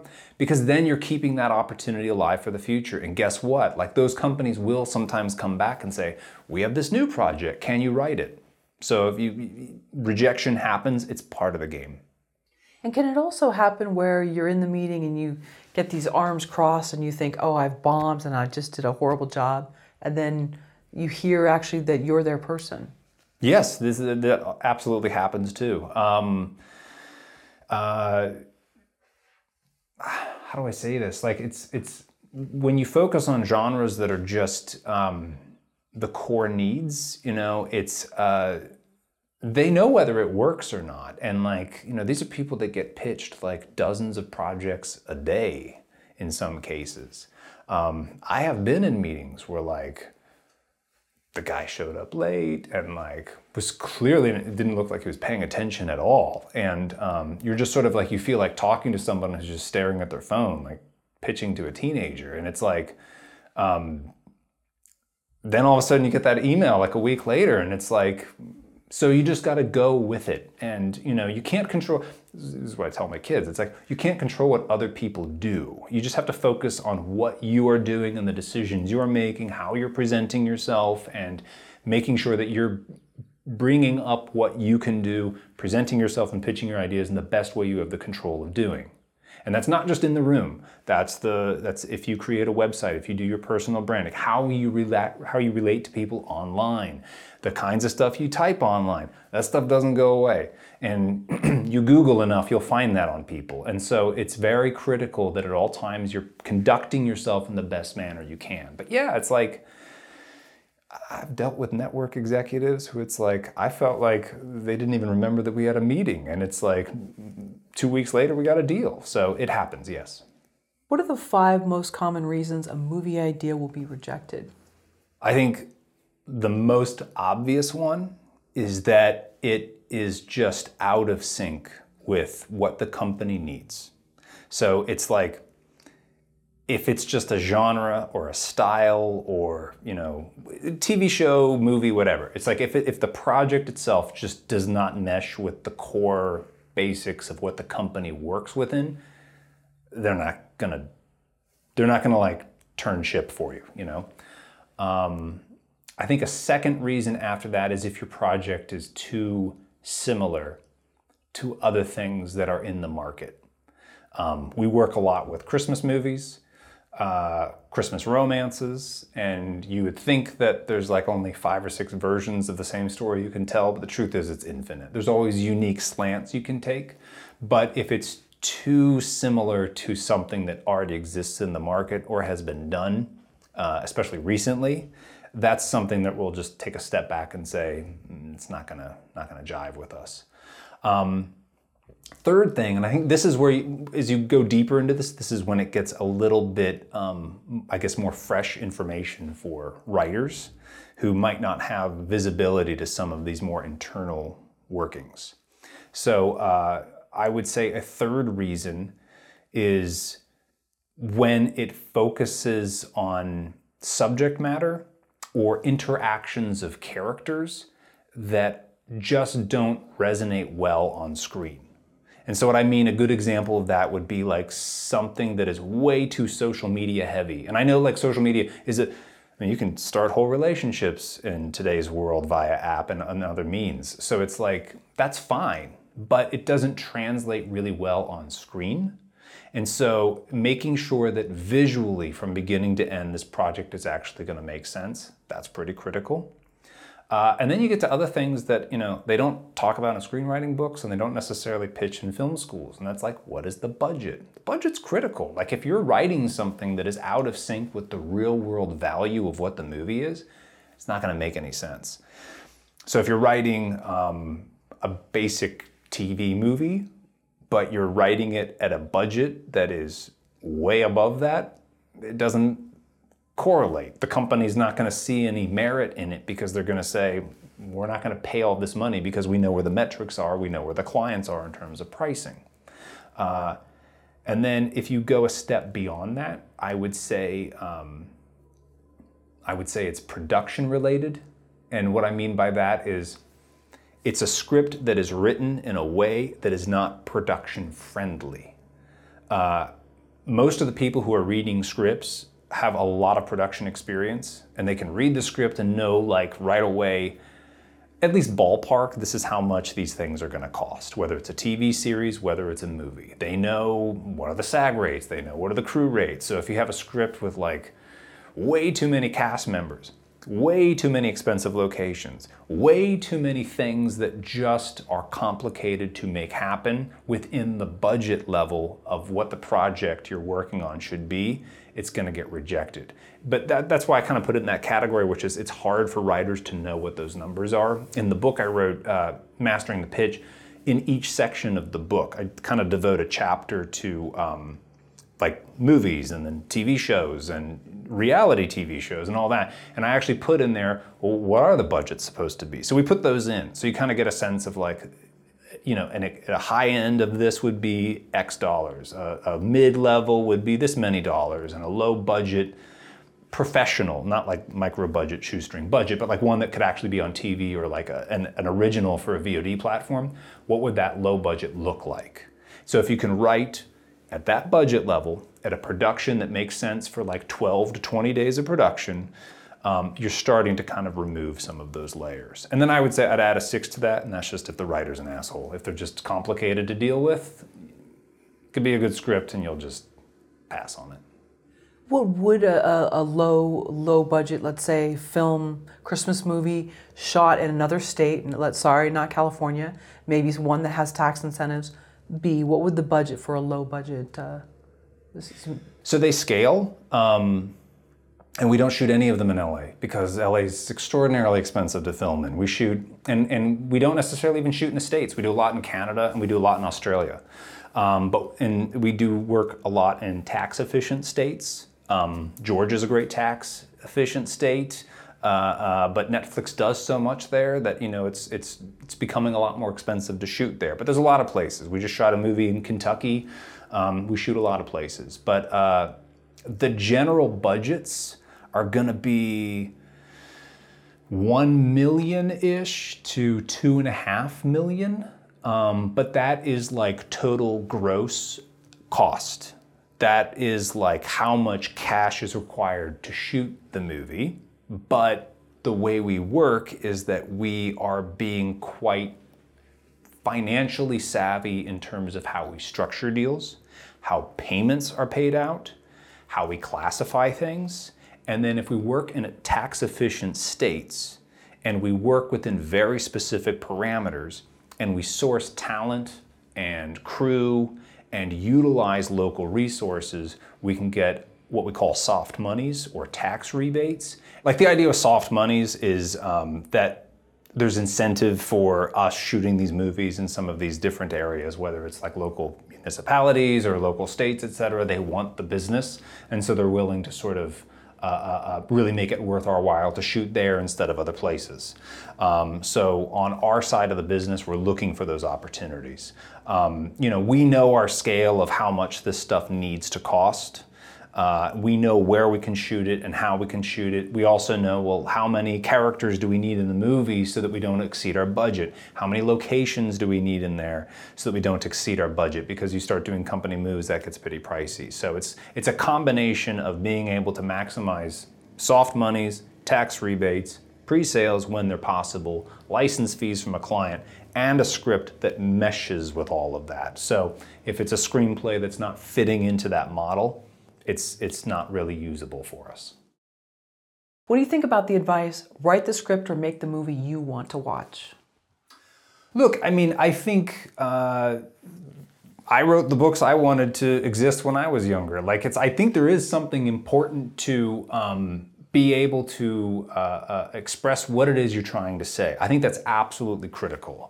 But I would, and I have no problem, I don't want writers to think like they should only write these genres and that they should forever turn their back on any passion project they have. Their passion is what got them into wanting to do this in the first place. They should absolutely follow that at every step of their career. But what I'm saying is utilize these core genres that do work, that are in need, and apply what story you want to tell within it. Like these characters, whether it's a tween girl romance, whether it's a female-driven thriller, whether it's a Christmas movie, even creature features, there are real stories and real moments in there that are 100% purely human interactions, human conflict, human struggles, and challenges that we can all identify with. There's a lot of kind of stereotypical, you would expect sci-fi movies that actually have these very powerful messages in them about how we operate as humans. You can say that about zombie movies, what it really reveals about who we are. And I think that they probably, or a tween girl movie, what it sort of tells about whether you're male or female, what that feels like early in your life when you're stumbling through this transition of childhood to adulthood. And it's not just sex and puberty, it's all of the responsibilities that get thrust on you and balancing how you grew up versus what your personal experiences of the world are and all of that. And it's like you can funnel that into something really fun and TV safe and Disney-esque and still be very, powerful in what you're trying to communicate. So I don't think that they should dismiss it. I think they should utilize them. Right, let's say 8th grade. Did you see that film? I didn't. Okay. So there were probably things that wouldn't maybe be advertiser friendly for TV. I loved it. I know there was a gentleman that walked out of the theater when I was watching it. I was surprised. But it sounds like for what you're talking about is these are working writers. These are people that they probably pay their rent, pay their car bill, whatever, through writing. Yeah. And if you want to have a career, you can, write the next Precious, which is amazing, but that's also very hard to get made.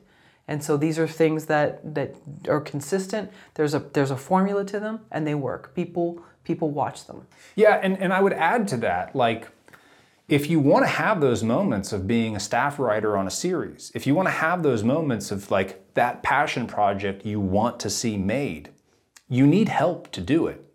And you need a track record to do it. And you need relationships to make that happen. So building a career, showcasing you can do the work, you've done it consistently, you can be dependable, you deliver what you say you're going to do time and time and time again, and you've showcased, my stuff makes you money. You're getting obviously paid for it in exchange, but my stuff makes this company money. I'm delivering the goods. Let's elevate the relationship. Every person I know who's become a director did it by working through the ranks and proving they could do the work before they actually got the job. Every writer I've ever met proved they could write before they got the job. And if you want to see your passion project made, you kind of have to showcase, I get how the industry works. I'm totally in on it in terms of, assisting and playing my role and my part in making that system operate. And now it's my turn to really put something forward and take that first big leap. You need help to do it. It's not, there's always outliers. I'm sure, there's a couple of, pop-up titles sporadically here and there that launched careers. But for the most part, these overnight, success stories are like 10, 15 years of like hard, dedicated work that finally just crisscrossed into the big opportunity.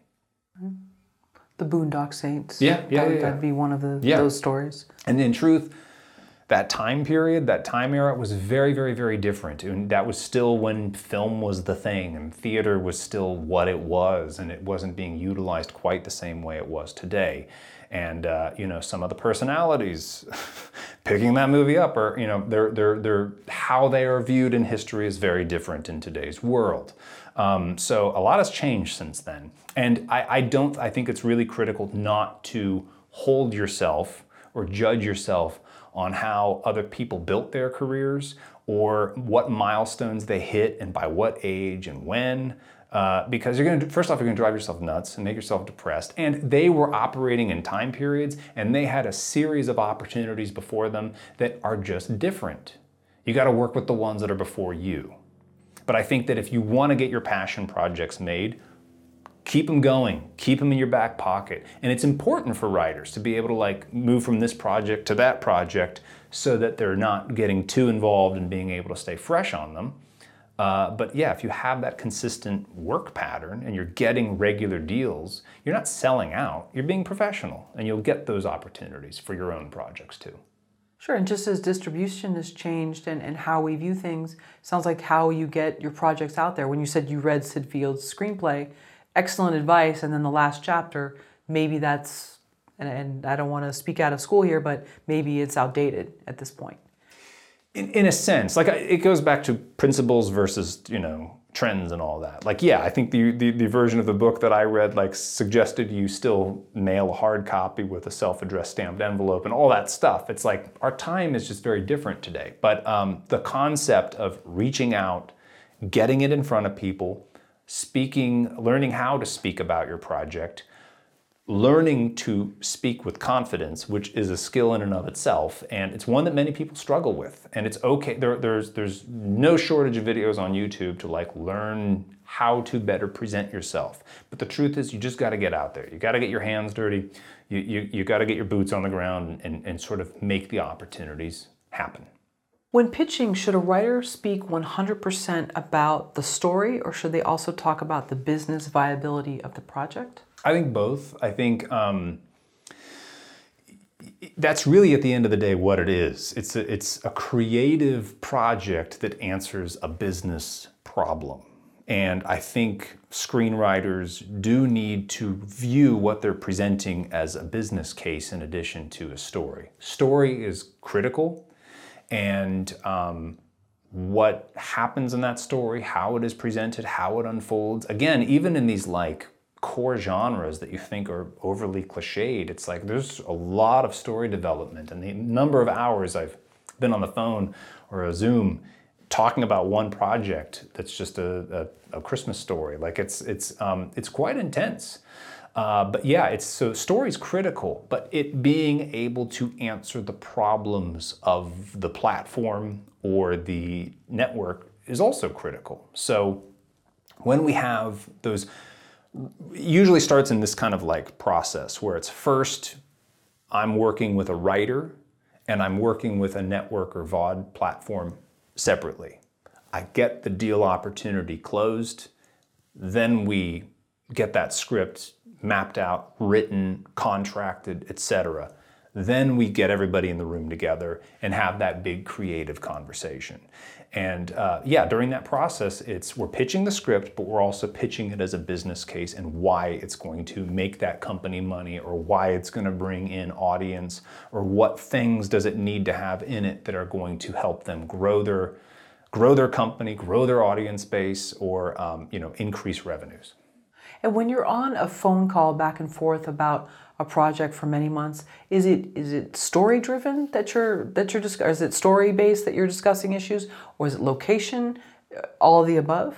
It's all of the above. I mean, story, is the big filter. It's got to work. The theme has to work. The character has to follow the right journey. But how that happens, we do dive a lot into the tangible, technicality of how are we actually going to execute this thing. Because it's not just words on the paper. You're going to have a crew behind the camera. So if that conversation is taking place in a car while it's driving, why? Just put it on a bench, put it someplace that's easy to shoot. The number of characters. And there's, I just had a conversation with a writer few days ago, and she was very specific about wanting a character in a scene with no dialogue, because story-wise she felt it was very important. And I'm sort of in this situation of sort of explaining, but we got to pay all this extra money for them to be on set for that one day, and they may not need to be there. And there is a kind of a balance in terms of cost, economics, commerce versus the creative storytelling. Budgets are tight on a lot of productions, and so you have to balance that. So it's a big hybrid. And it's usually, you're talking both at the same time on specific points. But story opens the door, and I would say the details of the execution, the business case, are what close the deal. Are there any pitching myths that screenwriters should be aware of?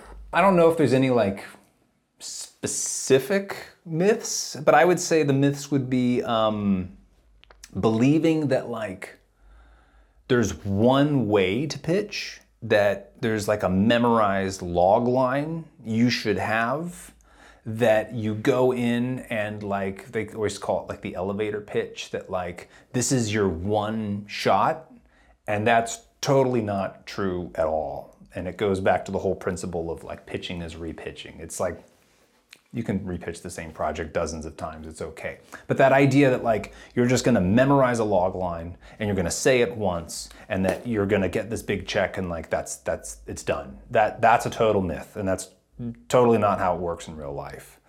And then I would say another myth is the quote, "we're buying it in the room" kind of idea, that that you go into your meeting, you present it, and then they buy it in the room and all that. It's I know there are a handful of stories out there of these things sort of happening.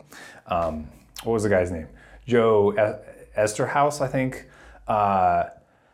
It's wrote an idea on a napkin at a bar while he was hammered and made millions off it. And it's it's not quite really how it worked. The agent was out there to get the next script of his because his previous work was so successful.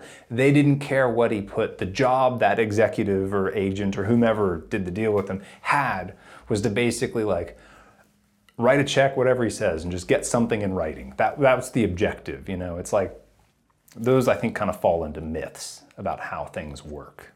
Was this for Basic Instinct?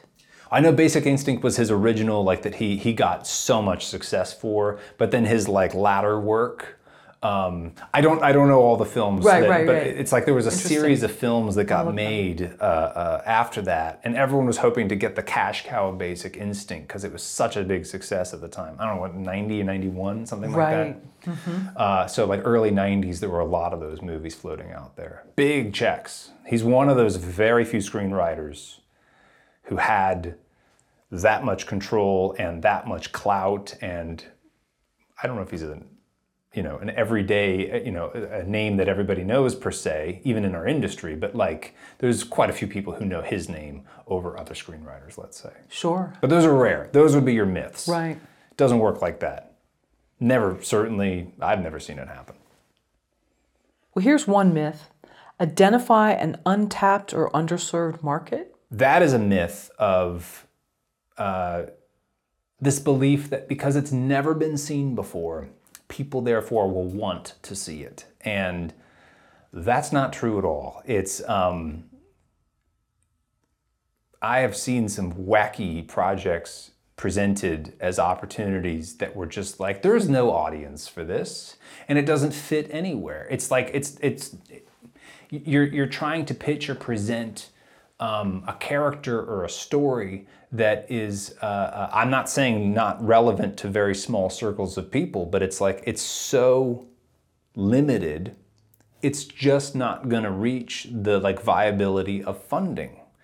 If you want to make it, go for it, but you got to find alternative sources for the revenue. But like just going in and waving a script or a project and saying, it's never been seen before, therefore it's a ticket to an opportunity. It's not. It's like, it's got to fit into those kind of core buckets and genres. Why are fewer movies made for people over age 55? Because they buy less, generally.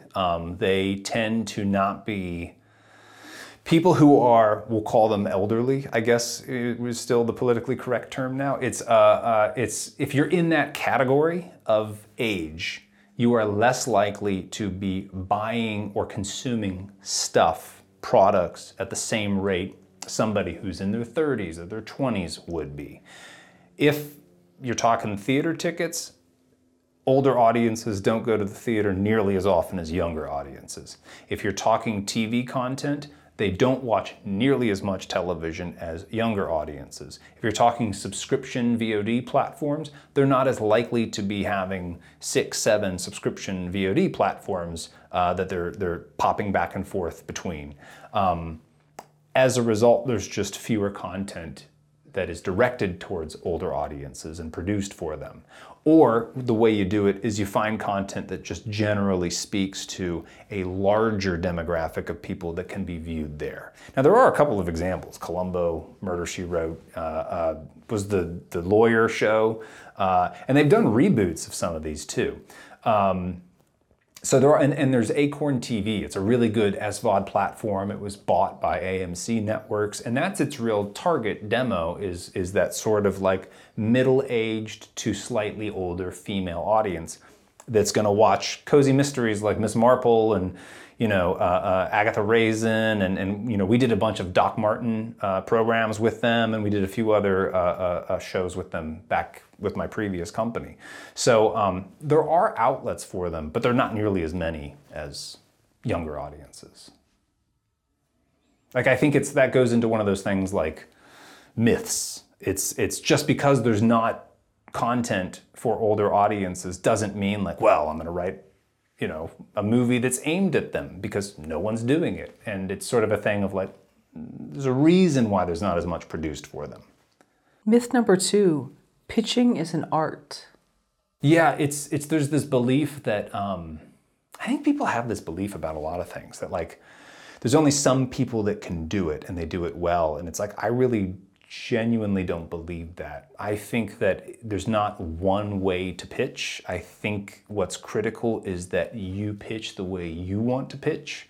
It's not an art form in the sense of like somebody is just brilliantly skilled at it. I mean, obviously there are people more comfortable walking into a room and talking than others, but your ability to learn how to do it, your ability to improve your capability of doing it, your ability to present yourself, your ideas in a professional way and be able to make a business case for why your script or why your projects should be taken seriously. Anybody can learn this stuff. Not many people take the time to learn it.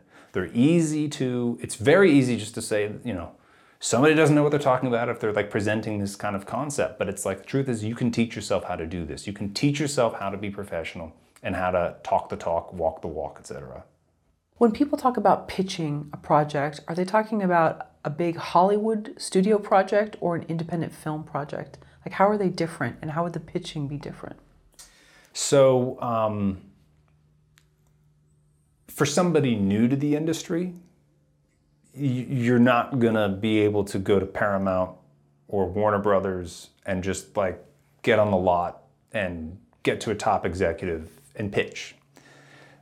There's literally walls around them, so you're not going to get in. If you're starting out, you would be working more with independent distributors, production companies, and they are much more accessible, and they are producing way more content than the studios are actually producing. At the studio level, the way they work is, if you ever go to a lot, there's all these like random buildings. There's obviously the big sound stages, and then there's like the corporate executive offices. But then there's all these like random offices around the place, and those are production companies, generally contracted by the studio to just essentially be a filter for the studio, to acquire content, to develop content, specifically to go into the studio machine. So again, you're not pitching to the studio, you're pitching to that production company that is in the sphere of the studio, we'll say. But how is it really different? In truth, it's really not. It's the numbers on paper can be sizably different, but it's what things cost can be different. But as far as like being able to pitch a genre that is constantly in need, being able to pitch a story that fits that genre well, and being able to pitch a story that fits that genre that is also economically feasible and realistic to produce, it's kind of the same across the board. Now, it's really hard to go in as somebody who doesn't have a track record and do that at the studio level for multi-million-dollar films, but you have a really good opportunity to do it at the independent level. And if you do it consistently at the independent level, you can work your way up. That's why I really present a lot of these ideas to help people kind of start careers, because it's a long, long tail game. It's not something that happens overnight, and it is something that you build over a long period of consistent habits and good work. And it's not something that happens right out of film school? Certainly not. It's not that, film schools don't teach students like really good practical skills. And some film schools have amazing programs that get students right into studios or internships, etc. But you need real world working experience, and it can take time to get. And it's realizing some of those ideas that you get at film school that you just want to rush out there and sort of take on the world, so to speak, which is amazing to have the passion. But being able to actually say, okay, now in the real world, how does this process really work? And it goes back to, what are the core genres? What does Hollywood need to function? It's a giant industry. It's worth, it's multi billions of dollars transacting. You've got to be able to help that machine function, and you've got to be useful within it. Of the 3 books that you've written, which chapter do you wish you'd had advice on when you started in this industry? That is an awesome question. I think the most critical thing that I put them in all 3 books. That's kind of how strongly I feel about it. It's realizing that it's 2 things. It's realizing it's not script to screen. It's the reverse of that. It's you start at the end, which is what do people want to watch, and you work your way backwards all through the process. What do people want to watch? What genres do they need? How much does it need to cost? What is an IP that works? And then it goes back to, okay, who's going to write it? It's that process. And then realizing what distribution actually was and how it actually worked as a business. Because there's not many of us in the distribution world. It's a pretty small group of people and a pretty small handful of companies that really work in it. But we're like making the bulk of the decisions of what content gets created and who creates it. Not me personally, but I mean just the group of people working in the distribution game. I don't think there's enough of that focused on in film school at all. I'm not sure why that is. I am sensing, because the Introduction to Media Distribution book has been adopted at a couple of universities, and we're getting a 2nd edition of it. It's getting some traction, and I think that is growing. But you got to understand distribution, and I think that was the thing that I wish I knew. I will say this: when I first came out to LA, I thought I was I thought I had it all figured out, and I just like it. I had no idea what I was doing when I got here. And like everything I thought I knew was wrong. And I could not figure out, how does this industry work? I couldn't figure it out. And it wasn't until years later, I took my first, what would be my first distribution job. And I took it because I just needed a job. Because it was like I was working on movie sets doing lighting work, and it was inconsistent. And it was either go back to waiting tables in between jobs or go get a real adult job. So I did the latter. I got a real adult job, and it turned out to be a sales job in the business. And I didn't even know you could sell TV shows or movies. And all of a sudden, once I learned that process, everything started to make sense about how the industry works. And that's when I started going to Cannes. That's when I started going to all these markets. And all of a sudden, I was on that side of the table. And I mean, I was a production assistant on my first movie, and I was just dabbling project to project to project. And then just a couple of years later, I was in Cannes, and the director of that movie was pitching me a story. So it's like, it's so, this distribution thing is so critical in terms of like, that is the filter where the whole industry crisscrosses through. That is the intersection. Very long-winded way of saying, I wish I knew about distribution in film school.